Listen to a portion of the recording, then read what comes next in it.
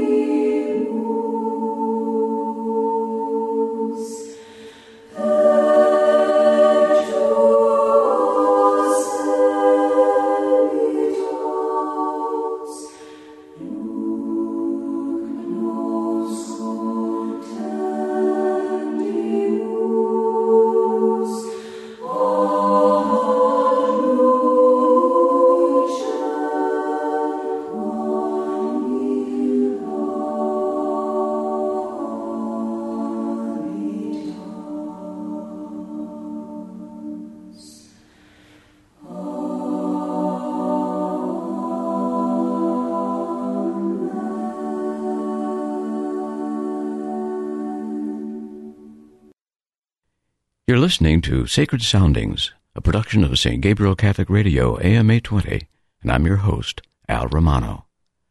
We just heard the Gregorian chant Lauda Sion from the Office of the Feast of Corpus Christi and the hymn Panis Angelicus. They're tracks from a CD entitled Adoration at Ephesus by the Benedictines of Mary, Queen of Apostles, a truly remarkable group of nuns. As many of you know, these sisters have literally rocked the music world. Both of their first two albums of chants and hymns hit the #1 spot on the classical traditional Billboard charts in 2013, and they were the first order of nuns to win an award in the history of Billboard magazine. But music is only a sideline. As members of a monastic institute, the sisters have dedicated their lives to prayer, especially for priests. They support themselves primarily by making priestly vestments and tending a small farm. Check out their music and their monastic way of life at benedictinesofmary.org. And now, positive proof that love, truth, beauty, peace, and harmony can come out of Washington in the form of chants by the friars of the Dominican House of Studies, located on Michigan Avenue, directly across from the Catholic University of America in the nation's capital. From the friars' album Gaudeamus, Let Us Rejoice, we'll hear the Voice in Prayer and O Sacrum Convivium, O Sacred Banquet.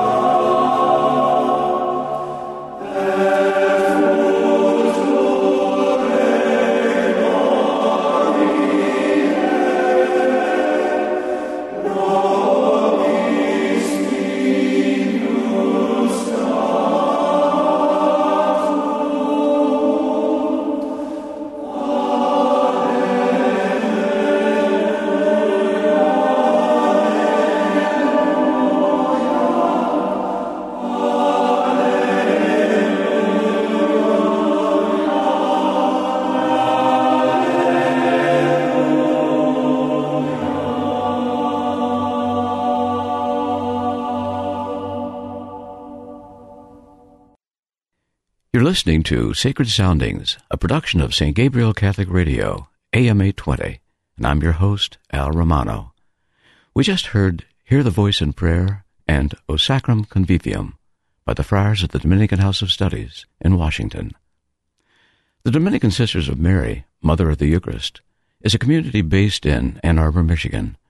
Here are two tracks from their CD, Mater Eucharistiae, Mother of the Eucharist, Ave Maria to the Holy Virgin, and the Annunciation.